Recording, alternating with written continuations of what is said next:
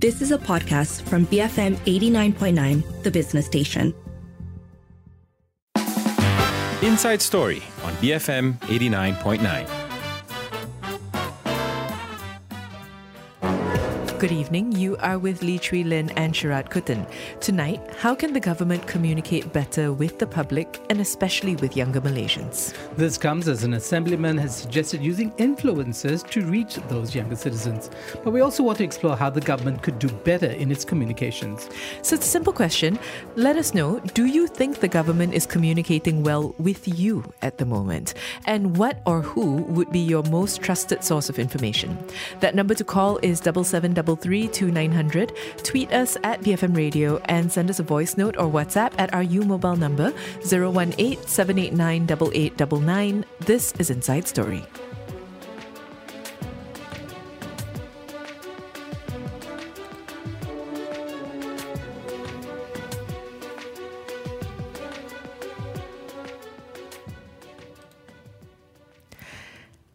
It is 6:08. So this comes actually from Kota Damansara Adun, Muhammad Izwan Ahmad Kasim, who suggested yesterday the use of influencers in publicizing government programs, especially among the younger generation.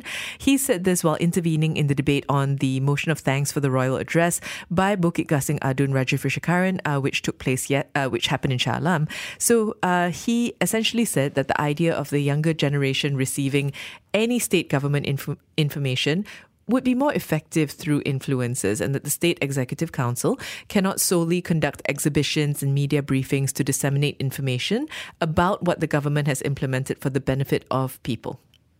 Yeah, I think at this point everybody's struggling with communicating to their target audience, especially because there's a barrage. I mean, a literal avalanche of information coming at any one person at any one time, right? And so I mean, those SMSs from government. I mean, who reads that? I never read them. Those SMSs because I have to decide for myself what is going to be important or not. I kind of assume maybe wrongly that it's not important information, So I think that this is a struggle for everybody, and it's true of media organizations, it's true of government. The question is, have they missed out on some low-hanging fruit, which today I think includes the use of influencers?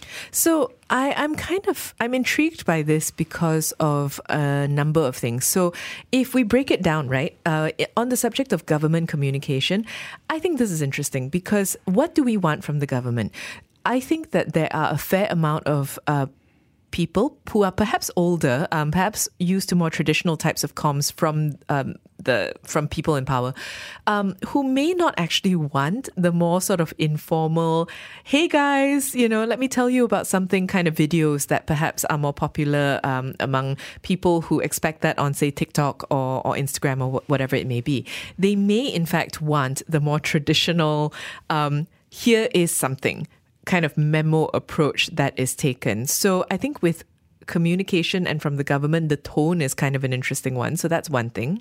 But the other thing is, if you look at the number of followers that official accounts from ministries tend to have versus the followings of large influencers, I think the problem becomes quite apparent because I may follow a government account if I think that what they're going to have to say to me is deeply relevant. So if I were a doctor, I would likely follow the Ministry of Health. For example, if I were a health journalist, I might do the same. But as a general member of the audience, I think what you want from an account you follow is a mixture of things that are important, yes, but also that you wanted to know, that are interesting, that pique something. And I don't think that's what government accounts are famous for. I don't think that that's what they're known for. Whereas influencers are a little more skilled in this game of reaching out to people. Yeah, I think one of the problems I have in being sympathetic to the general population when it comes to relating to any kind of source of information is because I'm a journalist, I've had to be a glutton for information. I've had to take it from many sources. So I'm atypical. I think we are atypical when it comes to the way in which we think about those sources, including government. I am always shocked by the level of indifference that greets me when I talk about government or a government scheme from just friends and neighbors or whatever it is. A lot of people just don't know, don't care, and it only becomes important in a crisis moment, right? It only becomes important when that information is going to change your choices, or you feel that you're stuck, and then you suddenly discover that, oh, actually the government had this scheme or that was open and these are options that you had. So I think people approach that information also very differently, not just the source. They want information only when it's relevant. Unfortunately, sometimes I think constraints that happen in a crisis mean that you're not going to get the best information. So let us know, do you think the government is communicating well with you at the moment? Do you feel like you understand basically what's happening, or that you understand what it is that they've achieved, what they're trying to do, and what or who is your most trusted source of information? That number to call, 77332900, send a voice note or WhatsApp 018-789-8899, tweet us at BFM Radio. After this, we'll be speaking with Cheska Tatiana, Performance Management Consultant with Pemandu Associates. Keep it here, BFM 89.9.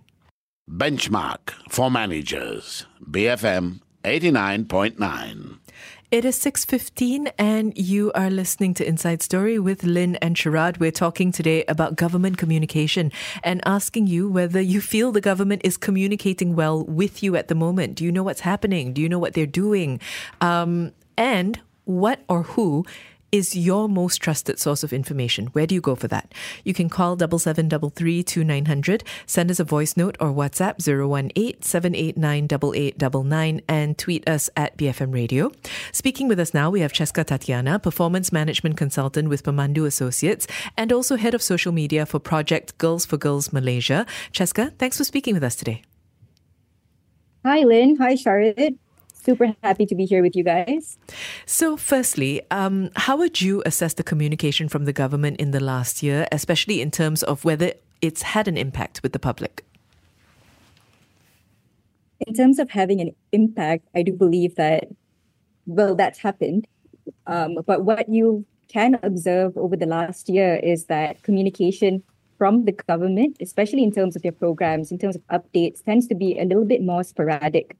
So if you look at the papers, if you're diligent in reading the newspaper, or if you're diligent in keeping yourself updated with the e-newspapers, then you will find a relatively regular level of information out there. But if you are someone who doesn't regularly read the papers, for instance, you don't necessarily get a lot of information cohesively. So let's get more specific. What do you think are the gaps that exist when it comes to publicizing government programs to younger people? Okay. So I have to preface my answer first with the fact that I don't think these gaps are unique to the younger generation. Across each generation, as the two of you mentioned earlier, there is a gap in information that will exist. So I'm just going to start with why it's become increasingly challenging, or why it's become more fragmented, especially over the last year. This isn't a trend that's specific to the last 12 months, but what we have to acknowledge is the fact that in the last 5 years, there's been a proliferation in the number of government websites and online platforms which have been established. I think as at 2021, we had around 700 government websites up. And this was a conscious decision as part of our digitalization efforts nationally. But where that poses a challenge is that there are far too many websites to keep track with. It's different if you're a person who's keeping tabs on a specific sector for research. But if you're part of the general public, you'll find that information is often scattered across different sites and microsites. So in specific to why it's been challenging for information to reach them, we live in an era where content looks for readers. And how the majority of the government advertises its programs, it's still traditional in a sense where it still expects the reader to seek. But we've really moved past the era of having centralized ads on one major government portal, or being able to refer to the same newspaper across most of the country. With the number of websites and platforms and microsites that exist, it simply becomes overwhelming to the average person. And what happens when most people, when they're overwhelmed, is that they tend to shut down or disengage. So, do you think it's actually a matter of information not reaching them, or information, getting to where it's intended to go, but it's not persuasive? I think it's a little bit of both. So if we're looking at where this information is going, I think, Lynn, you raised a point earlier about how this information is more often than not on official government websites, official government accounts where the following isn't as high as what most influencers have on their platforms. So there's first the issue with reach. And we live in an era where there's far too many mediums for you to absorb information or seek knowledge from. So I mentioned earlier, you have your newspapers, you have your online portals, you have the radio, you have blogs, you have government websites. And one, information isn't reaching the audience. And second, when it comes to how the government communicates its programs, it's very much still traditional. So if there is a program on how to improve a specific skill, for example, how do you improve your communication skills? They often market it as just that. Okay. So for example, there's a government program, come attend it, improve your communication skills. But right now, when you look at most of the companies, most of the foreign governments that are putting information out there, what they do is they play on the emotions, on the hopes of the people that they're trying to reach out to. For example, if on my platform in the NGO, we have a talk for impact and income coming up. Instead of just saying we have this webinar coming up, what we want to do is we tap into the psyche of our followers. So how we market it is then, if you ever had dreams of starting your own business, if you've ever had dreams of starting something in your own community where you can scale it, this is the perfect platform or the perfect course for you to take to embellish yourself with the skills that you need, whether you're attempting to go for your dreams today or whether you're planning to do it 5 years down the road. So to answer your question, one, it is both. The information isn't reaching the people as it needs to. And second, it's simply not persuasive the way it's put out there. I mean, so it's on one hand, it's really good that people in government are talking about this and talking about the need for better communication. So we have Kota Damansara MP Izwan Muhammad Kasim suggesting that influencers to publicize government programs among the younger generation. Can you help us understand why this could be appealing to younger people, the use of influencers? So, as I mentioned earlier, we live in an era where the content looks for the readers. And how that looks in action is integrating the information you want to advertise into mediums of communication, which is a normal part of a person's life. So unless you work in a corporation or you need to apply for a specific form or license, going to government websites or accounts as an avenue for information simply isn't organic. It's not something we naturally do. But what we do have right now are people who specialize in bringing content, bringing information to people in a way that appeals to them. And that is the art of influencing that good influencers have. Whether they have large followings or they're micro influencers, they have the ability to take bare information, bullet points, and turn it into a skit, turn it into an ad, or make it relatable to the people that are following them. So, in fact, if I can just touch on something, influencers are now viewed as critical to the dissemination of information to the public. And even when we are working in government projects, it's usually listed as a major opportunity and risk when it comes to the implementation of these projects. So if we just look at the largest health crisis that we had in the past decade, COVID-19, what Norway did was it listed influencers as critical personnel. It was the only country around the globe to do so, and their reach was extensive. And what they do is really just prepare information on a poster, send it out with guidelines to their pool of 1,500 influencers at that point. And the goal of it was not just to educate, but to minimize the risk of misinformation. So us using influencers to disseminate government program information won't be unique or novel, but it would be a brave step forward in embracing the way of life as it is today. And what we potentially have the power to do right now, and why it would be so impactful if we utilize influencers, is that they have an ability to harness the content in a way that cuts through traditional subgroups. So what you're doing is you're giving them the content for your program, you're giving them the content for your initiative, and the heavy legwork is being done by these influencers. So how to make it relatable to your audience? How do you cut through certain barriers of, for example, class demographic or location demographic? That heavy lifting is done by influencers. And I think that is why it would be appealing if we're talking about reaching to the youth, but also the masses. So what needs to be considered in aligning government initiatives to work alongside influencers and in a broader sense, social media as a whole? And I think this is maybe an acknowledgement of the fact that the internet can be, maybe a more playful or a wilder space than what government official communication typically looks like.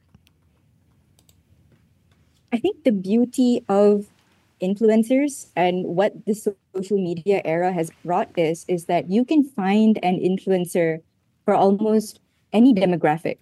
You can find influencers that are slightly more serious, people who regard themselves as more interested in facts, in having information as it is straightforward. Like there are influencers that cater to that demographic. There are also influencers that cater to the more playful side of the youth. And I think in terms of the government utilizing influencers moving forward, what needs to be understood and considered first is the demographic that you're reaching out to. And more important than the urban and rural divide when it comes to social media is actually the language that your audience speaks in. And their leanings, whether they're more conservative or liberal, for instance. And once you've mapped out what the demographics are, I think I assure you just from experience, you can find an influencer for each of your target demographics. Is it possible that government might be toxic for an influencer? I mean, to have that association? I have to ask, toxic how? Well, because because you're trapped. Once you're promoting a government's position on anything, they will associate you with a range of other initiatives or values that are attached to that government. So I think that's definitely a fair risk, but that's where I suppose the due diligence on the influencer side comes in as well. I think there are influencers who have been very successful in advertising what the government is doing without being painted as a supporter of the government in specific. And how you avoid this situation where they might be tagged to a specific party or tagged to the current government is you need to, how do you say this? You need to tailor the program that you're intending to advertise to the influencer itself.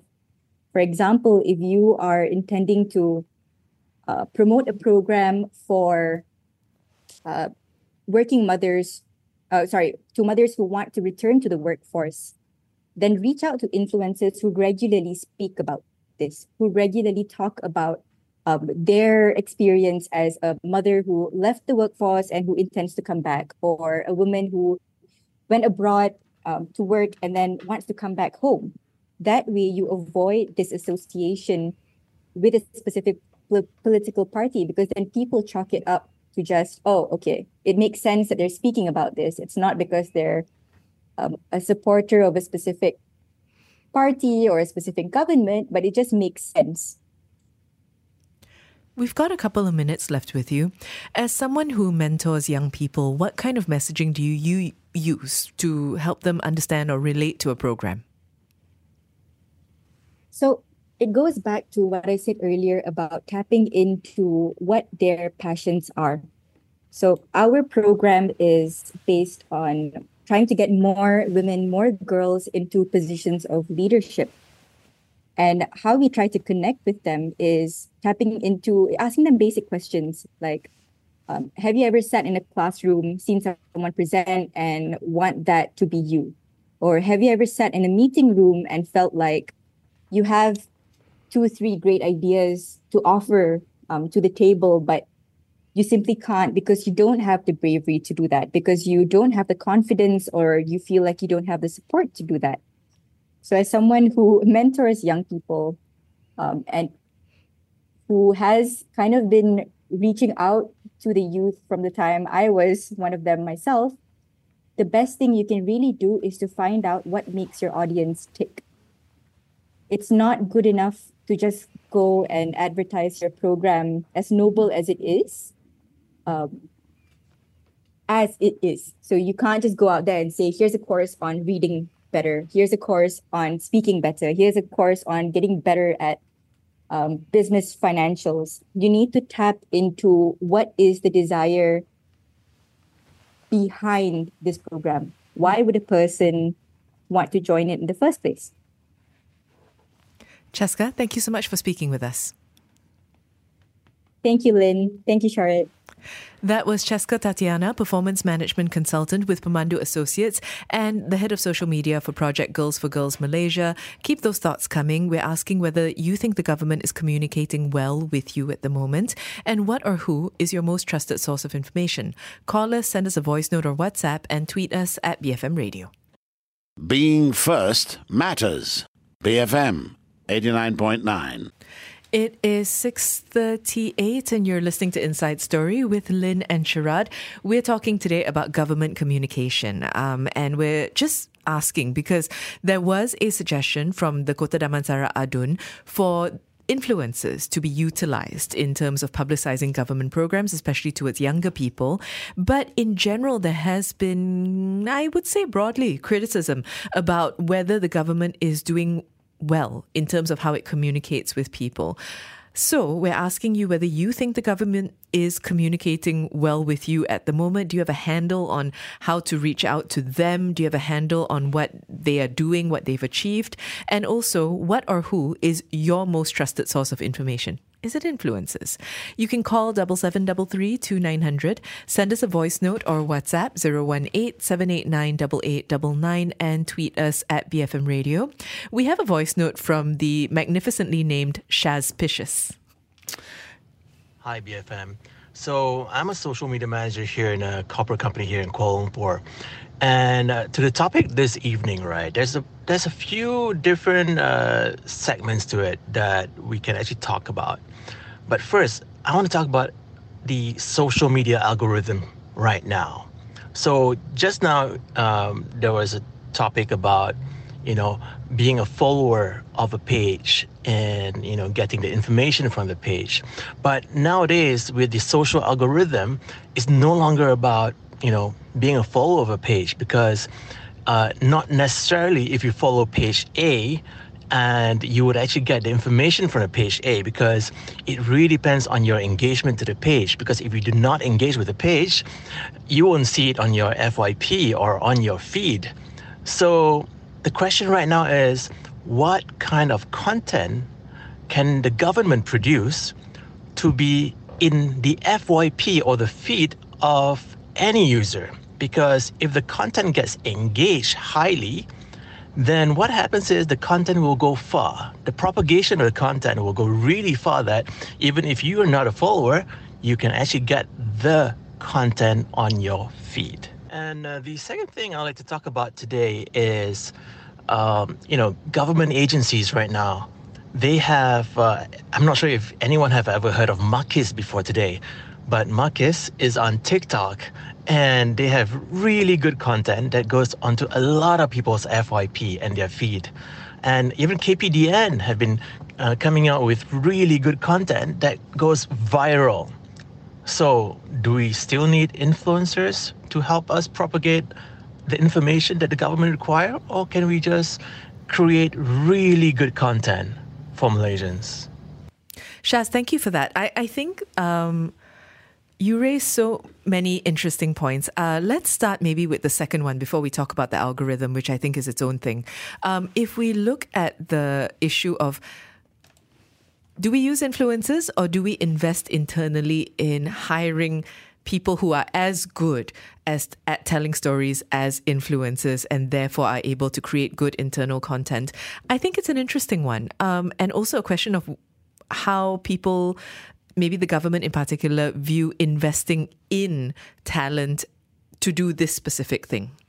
Yeah, the investment in talent in a division that's always been there, right? So information has been part of government. Has always been there. It's always been there, right? Yeah. But, I think over the years, government has outsourced some types of comms to organizations perhaps seen as more dynamic and so on and so forth, right?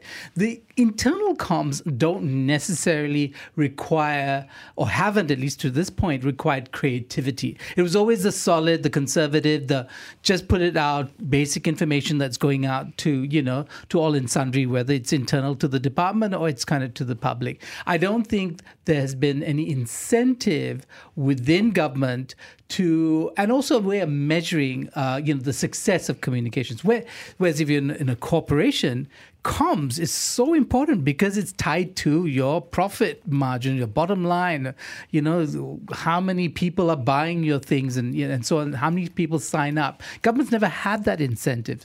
So something has to change, right? I think in the way in which government sees itself and its own KPIs in order for them to say, wow, hey, we need storytellers in the department to communicate more effectively. The other thing is, you are right in that the notion of following a page and following the official account is, maybe not that relevant anymore, because I only brought it up because when we talk about KPIs, that's still something people look at. That's still a metric people care about. How many followers do you have? How many, and did that increase? Did it not? But the point about even if you follow, you might not be seeing is very relevant. And therefore, if we free ourselves from that a little bit and start to consider instead what it would look like to create content that has the ability to travel, regardless of whether or not people are in fact following you, then yes, I don't know actually I don't know how the government necessarily thinks about it when they operate on social media. Yeah, so someone like Shaz, what you do is you point out to the back end that a lot of us don't understand about the way in which these systems and platforms work to their own advantage. And we're saying we want to kind of leverage that platform, its algorithms or whatever, for our advantage. And maybe it doesn't always converge, right? So, I think the people who are designing government comms today have to be super conscious of the back end of these platforms, understand its logic, and not become slaves to it or become victims of it, as it were, because you think, we'll just put it on one of the biggest platforms and that will sell our message. It might not.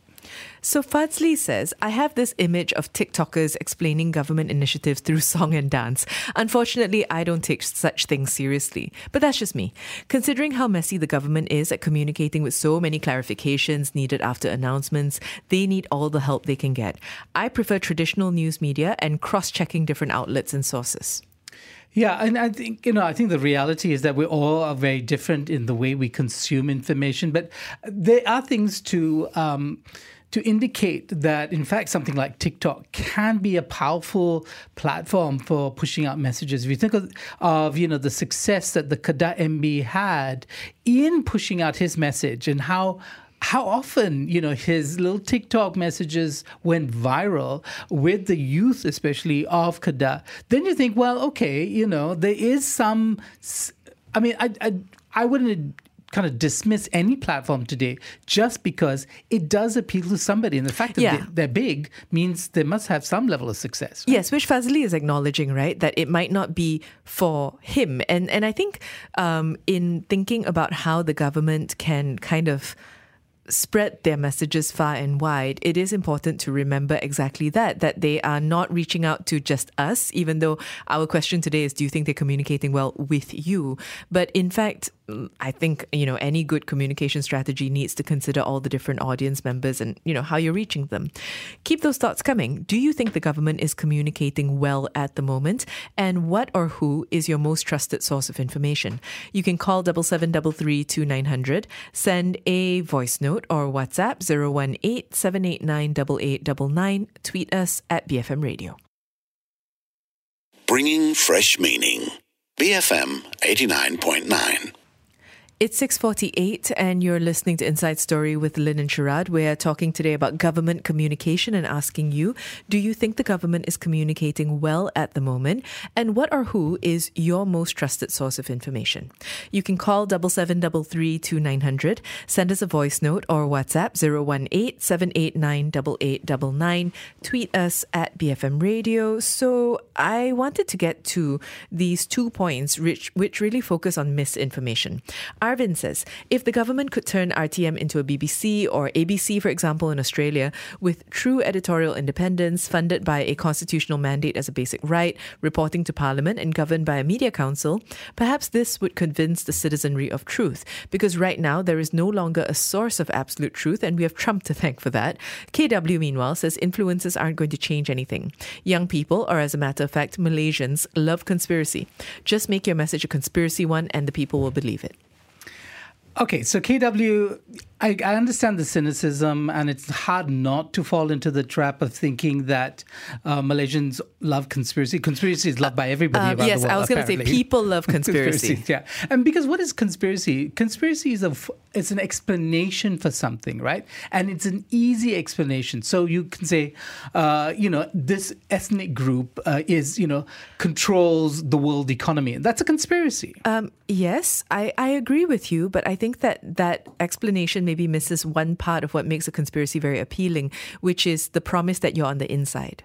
And I think that kind of goes a long way because it's, hey, not only is this a simple kind of theory to explain why this thing has been plaguing you, but on top of that, it's something that the masses don't realize, but you've realized. And so I think there is that appeal as well. Okay, so you're in on the conspiracy. You're in on the truth, yeah. On the truth. Well, okay, so when coming back to Arvind then, and the question of whether RTM, if it reconstructs itself, if it becomes like, a media organization, a public broadcaster with a charter, will actually start to be a ally of the government in trying to deal with what it might feel is either a lack of information or, worse still, a distorted information. So the government comms isn't just about, what you can get from government, this is what they're giving you, or if you apply, you can get this and such. It's often also about dealing with those who attack the government, who say or who have reframed what government does and says, well, okay, this is the way to look at what government is doing. It's undermining our community. And then the government wants to say, well, we need to find a way to address that misinformation and reframe it back to what we think is the right thing. Then you need credibility. And I think that's what Arvind is talking about. Credibility being kind of the anchor of persuading people. Yes. I don't think that's the only thing. So I was thinking about how credibility is key. But is the BBC, for example, and I think the BBC actually are on shakier ground these days than they were in the past. And Absolutely. That's putting it kind of mildly. But I understand why they're still held up as the bastion of this form of media, because for a very long time they were.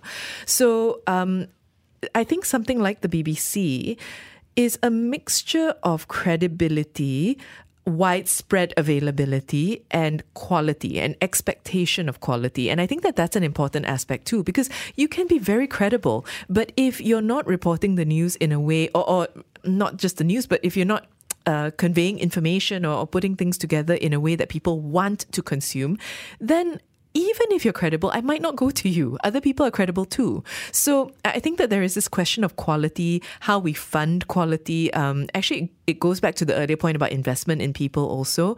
The BBC, I'm thinking about something like the licensing fee that's paid and that gets funneled back eventually into funding the BBC, and how that kind of structure isn't something that we have here. So it's a lot of different things about why an RTM is not a BBC.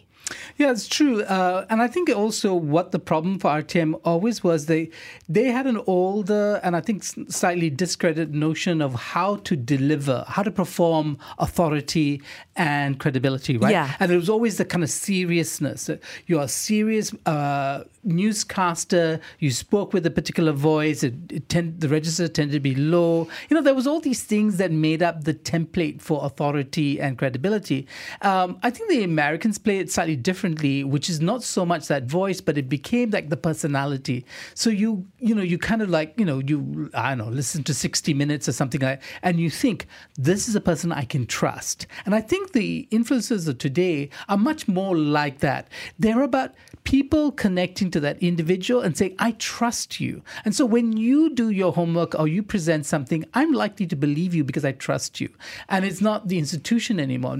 People rarely feel warm thoughts about institutions, whether it's the BBC or RTM or ABC, whatever it may be. Or BFM. Or BFM, yeah. Right? So, but they might believe the people in it, right? They might believe the individuals who are broadcasters, whose voices they connect with. So we're talking about the government actually more broadly, and we'd like to hear from you. Do you think the government is communicating well? Is it doing that job well of either allowing you to reach out to them, or for that matter, conveying to you what it is that they are doing? And what or who is your most trusted source of information? Could it be influencers? That number to call is 77332900. You can send a voice note or WhatsApp 018-789-8899.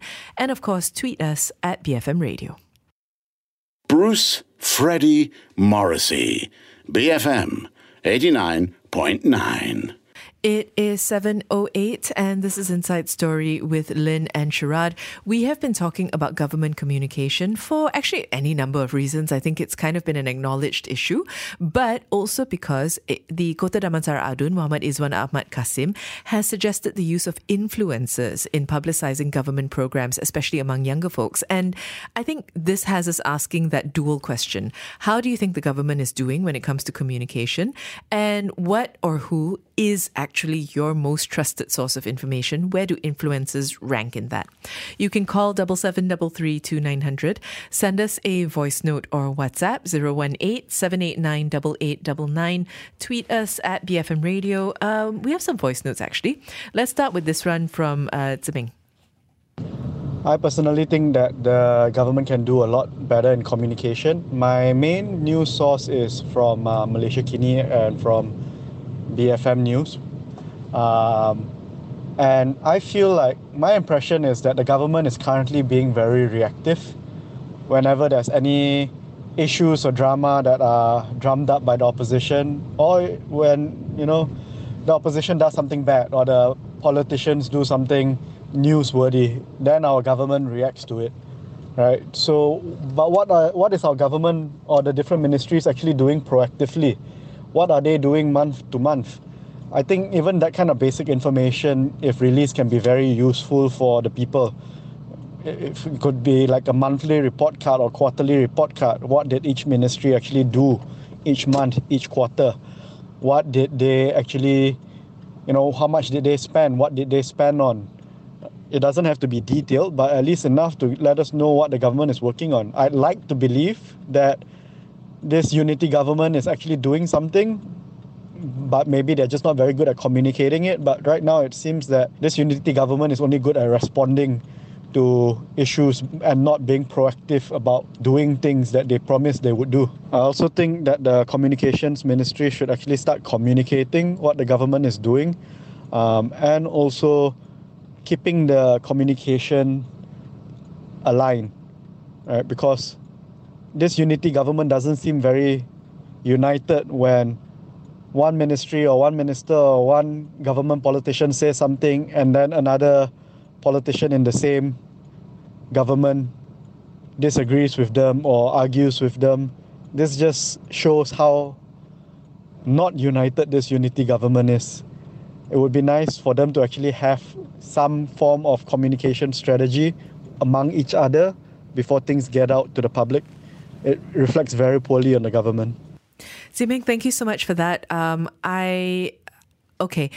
I'm wondering whether we need to make a distinction between ministries and individual politicians, because I think the tricky thing here is, I agree with you that a larger comm strategy, a stronger comm strategy, maybe more kind of cooperation between ministries, all of that, absolutely, you're right, is important. But when I think about the statements that get out, go viral, that people latch onto, and that eventually are seen as exactly that thing about disunity that you're talking about, I feel like they more often than not come from ministers or from, kind of members. Well, ministers are members of the cabinet, individuals, not so much, not so much the ministry communication. Yeah, I think, Ziming, the problem seems to be is that, the term that we've given this coalition of coalitions is the unity government. I mean, and so the unity is there in so far as they want to keep this government, its structure, its leaders in power and, fulfilling whatever agenda they have. But unity, so this is it, right? I think philosophically, do we want them all to always sing the same tune, right? And that could only happen if there's a real coherence, or there is a kind of a whip that's cracked, and making sure that nobody speaks out of turn, that all of them get the briefing, and that they all keep to the standard line and they don't deviate. Now, that can happen in some countries where parties are very strong or the government's very strong, and often we call them authoritarian. But in a kind of democratic situation, is that enough? Is that desirable? I think is what I'm looking for.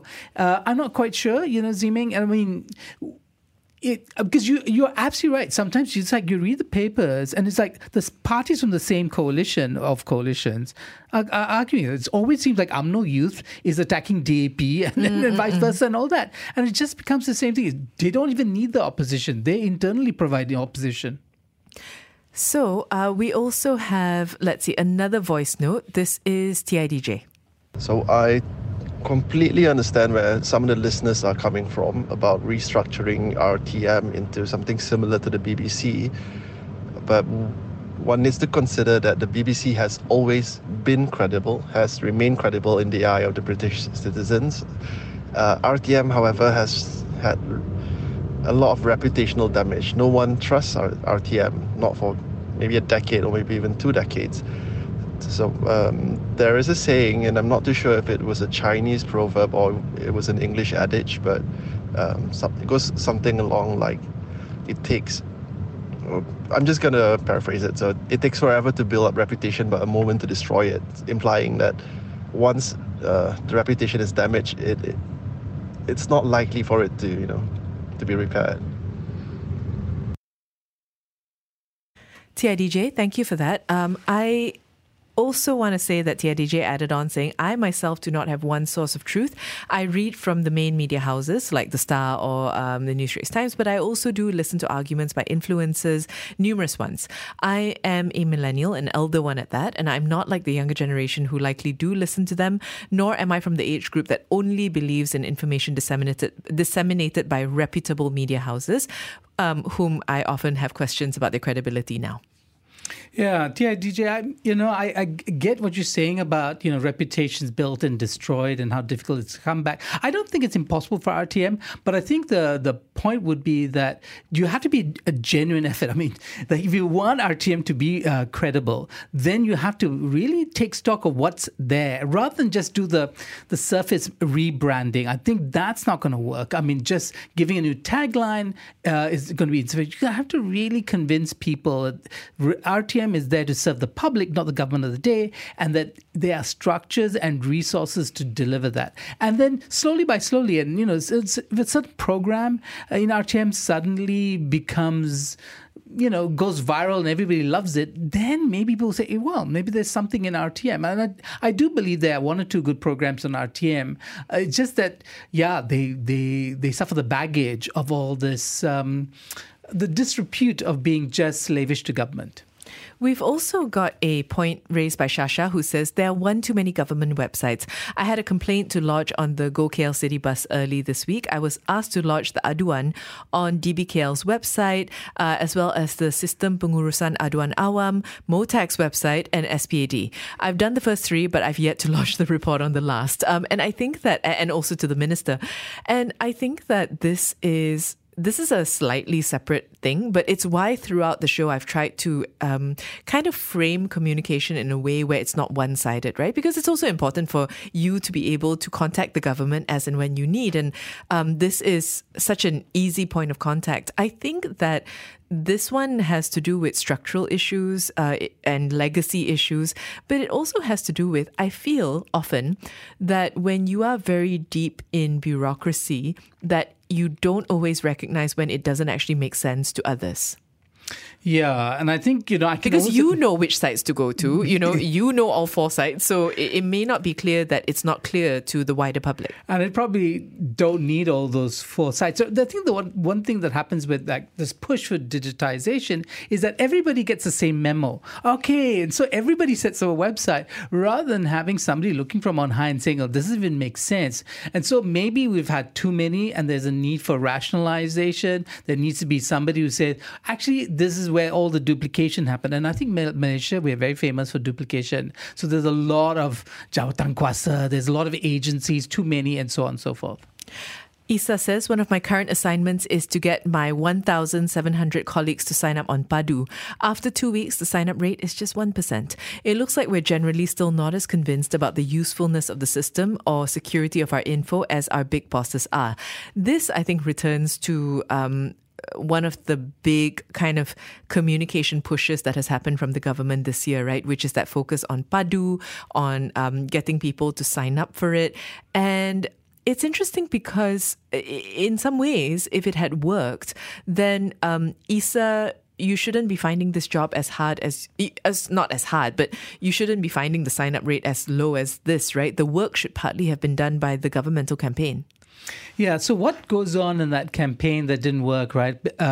What was it that they were trying to do? In fact, if I remember correctly, they were trying to do several things, right? One of the things was to give away this money, but the other thing was to incentivize through that giveaway people signing on. And then because there were all these difficulties, I think sometimes maybe the digitization effort is going to actually take a generation. We're going to have to educate younger people. For him, this is natural to be part of it, rather than all, us older folk who are skeptical, too lazy, don't see the purpose, just can't, find the energy to kind of participate.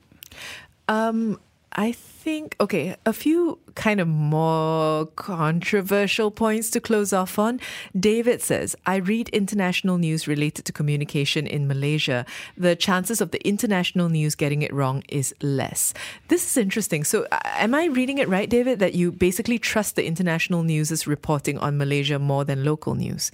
I mean, that's how I'm understanding this. Yeah, I think David, does sound like you're saying that, and I would push back a little on this, a lot, because I do read, South China Morning Post of Malaysia and all these other things, and they tend to write the news for an audience that doesn't have insider sense or doesn't have a common kind of taken for granted view of Malaysia. They tend to be very simplistic and so on and so forth. I mean, not to blame them because they have a different target audience. I actually think that for international news, actually where I find it helpful is that I will say that in some instances, not all, that the standard of writing can be higher. I think it has to do with facility, with language and so on. So sometimes when I'm trying to understand a complex topic, I actually default to international news portals for the simple reason that they provide a primer that local news might not do anymore. Because you know what? We are all supposed to know it. We've all lived it. So if I need a refresher, written so simply and well, then I may actually, go to international news portals. What I think they miss out on, of course, is a lot of nuance. I don't think they get that insider nuance. I don't think that they have the same level of depth. But for a primer, I think it's hard to beat actually sometimes. Okay, the prime is that precisely because they don't assume things that the exactly audience are, right? Yes, but they can't do the kind of coverage that a local news media does because for an international platform, why would they cover Malaysia every day? They wouldn't necessarily cover Malaysia. It will always have to be things that they think a larger international audience or their audience think is interesting. And so there's so much that's missed out, right? And so I am a little skeptical, though I must say I do read something like The Diplomat, because I think The Diplomat, when it looks at Malaysia, often brings expert opinions and academics with certain expert opinions to bear on the questions that they're writing about.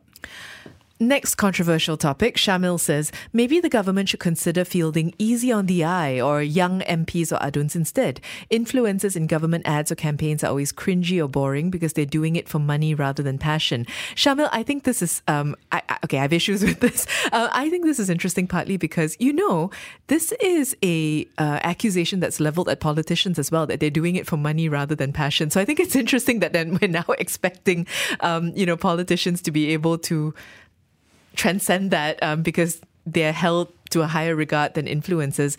I think also that this actually is perhaps to do with how we think of influencers. It's still a grey area word, right? Some people think of it as a dirty word. They still don't want to be called it, or they still don't have a lot of respect for people who build a career on it. I don't think all influencers are built on youth or beauty, actually. So, Shamil, I actually read you as asking or making 2 points, right? One was the easy on the eye thing. And then I thought your follow-up was going to be that all those people actually fronting government comms are not easy on the eye. They are, old or tired, whatever it is that you might find unattractive. But then you moved into the influencers who perhaps are easy on the eye, but now one suspects that not actually themselves convinced of what they're communicating. They're just doing it for the money. So I think they're two different things. And also, Shamil, I think I wouldn't... Because I think one of these things is the prejudice we have against the young. The young are shallow, and the young only want to see and watch, people who are easy on the eye. And that might not be true. I think there are a lot of young people who do find older people or people with substance, because of their passion, actually very attractive. The charisma of that influencer doesn't come from the fact that they're conventionally beautiful. Lok says the lady given the runaround for wanting to make a complaint is the perfect example of our bloated civil service. And I think this is perhaps a kind of adjacent topic to the point, but this notion of bloatedness and what it means for digitalization, I think, is an interesting one. Yeah, but like you said, it's kind of adjacent. I think the idea to the topic, which was really about how government comms can leverage on influencers who are already out there, kind of in the public sphere, and do their job better, right? Or, as some people suggested, well, why do we just create better content within government and focus on that rather than do the easy thing of going to people who already built a base? But maybe we can do both. Let us know what you think. We are winding down this conversation, but do you think the government is communicating well? What or who is your most trusted source of information? You can send us a WhatsApp or tweet us at BFM Radio. You have been listening to a podcast from BFM 89.9, the business station. For more stories of the same kind, download the BFM app.